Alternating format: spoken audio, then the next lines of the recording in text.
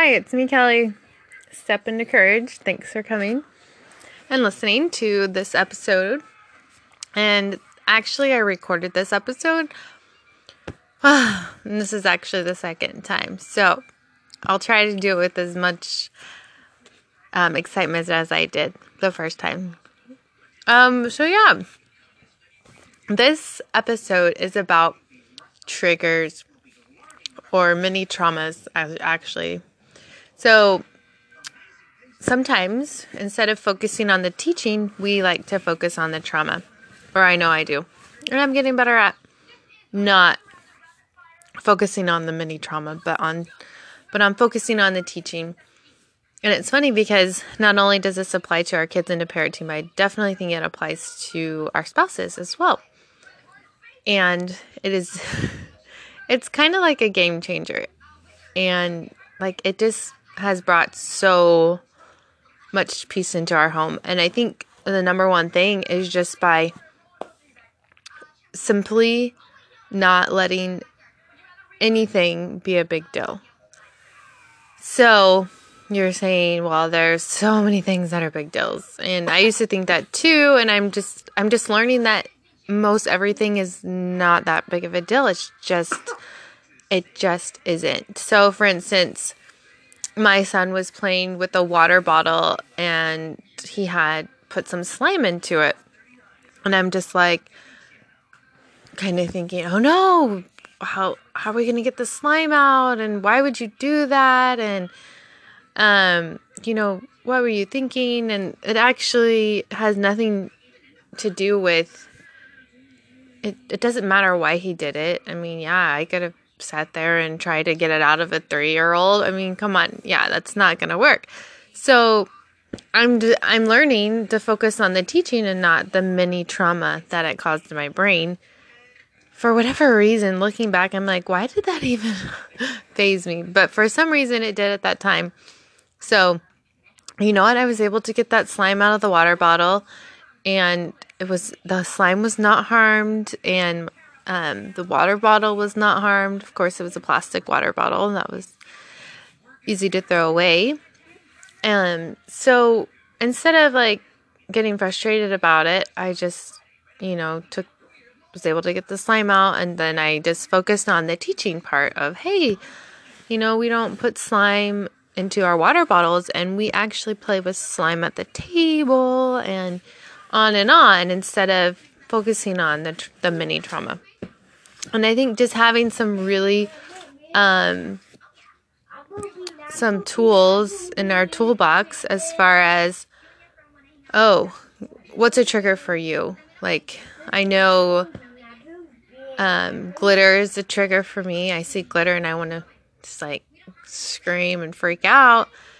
And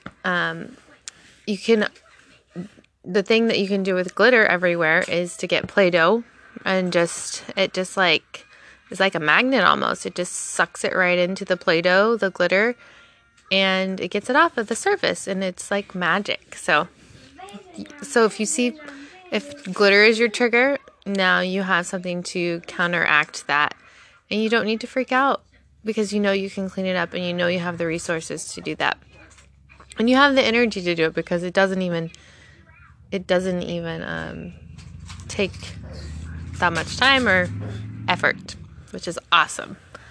So I know that can be helpful, just knowing, my daughter got gum in her hair, which in the past I think maybe would have been a huge trigger for me, but I learned on Instagram that you can use peanut butter to get gum out of hair. And so she was like, asked me to get it out, and I was like, sure. And we tried it. I just took a glob of natural peanut butter. I think natural peanut butter possibly could be better because I know it tends to have more oil in it. Just a tip. But so yeah, we just massaged it in her hair and started I started pulling my fingers through her hair, and then we rinsed it under water as we were doing that. And came right out. She went to bed, and it was like no trauma, no fuss, no, it wasn't a big deal. Gum in the hair, which is something we think that's like, oh no, it's the worst thing that could ever happen, right? I know. So that right there is definitely not something to get worked up about. Even I could see maybe one of them would be like, oh no, there's glass on the floor. You don't want anyone to get cut. You know, and you just want to step on it. And I'm totally with you. And all you have to do is get everyone out of that room and get a broom and sweep it up.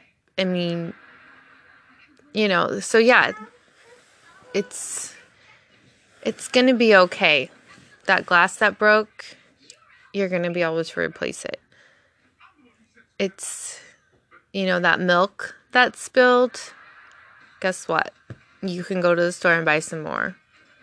And you might not be able to have your cereal. You might have to have some oatmeal instead. Or you might have to use that yummy powdered milk that you have in food storage. So another one of my triggers would be whenever my kids get into my makeup.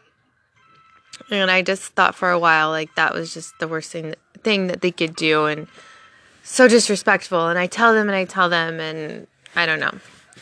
It doesn't seem to stick. But now I think now I've just kind of have surrendered to that battle, and it no longer has an effect on me. I think the trigger for me was this makeup is so expensive. It's like $30 for this like 0.5 ounce tube of foundation, right? And so I didn't like it when they would get into it and use it, but I realized I can get more, that I will always be able to get more. I will find the resources to get more. I can save up the money if I have to get the foundation that I like and that I need, or that I like and that I use. So next time they use my foundation, it's like, it's okay. Like, yeah, I'm going to tell them not to use it. I'm going to give them a consequence. Everything, all those things are still going to happen, but I don't need to lose sleep over or to get so worked up about or to feel like it's this big traumatic experience for everyone. I know another practical tip is blood. I haven't done this one for a while, but hydrogen peroxide will take out blood. So you don't need to worry if someone gets blood on their white shirt. I know there's a few others like pen, hairspray supposedly gets out pen from shirts. But yeah, I mean, here's the thing. I think a lot of parents, including myself, will be like, oh, I don't like cooking with my kids. They're going to get food everywhere. They're going to get it all over them. They're going to get it all over me, all over the floor. It's like, yeah, they might waste a cup of flour, or they might even waste some cinnamon, and even, you know, you might have 10 extra minutes of cleaning up them and the kitchen. But really, if you think about it, 10 extra minutes in the long scheme of things isn't that much more work. And we have washing machines these days, and we've got baby wipes, and we've got washcloths, and we've got running water to take care of these messes. And it shouldn't matter if they get dirty. Mom, I can't paint. You can't paint. I can't draw. So, yeah, it's just not worth it to get upset about over spilled milk or spilled glitter.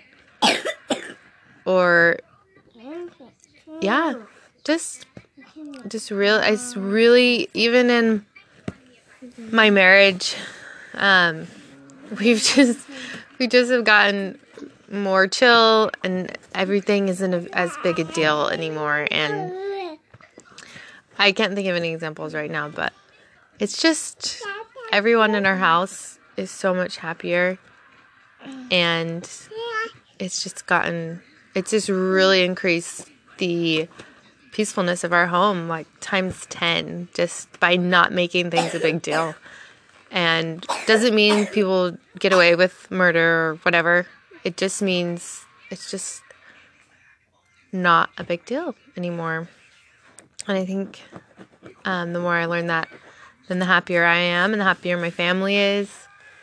So yeah, it's really been a really good thing for our family. And I think knowing your triggers and knowing why they're your triggers, because just knowing your triggers doesn't really do anything for you.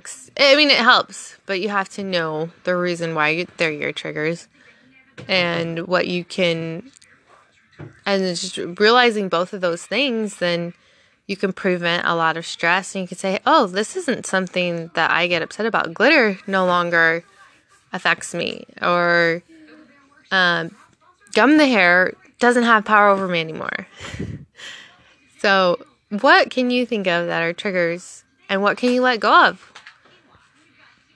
I really think, and I remember listening to Simply on Purpose, and she was talking about how, I think I'm quoting or saying this correctly, like she's saying even if her kids disrespected her, she wouldn't, like, she's like, there's worse things that could happen. And, I used to think that, oh, that's one thing, that I'm going to be, that I would get upset about, or this wouldn't fly with me.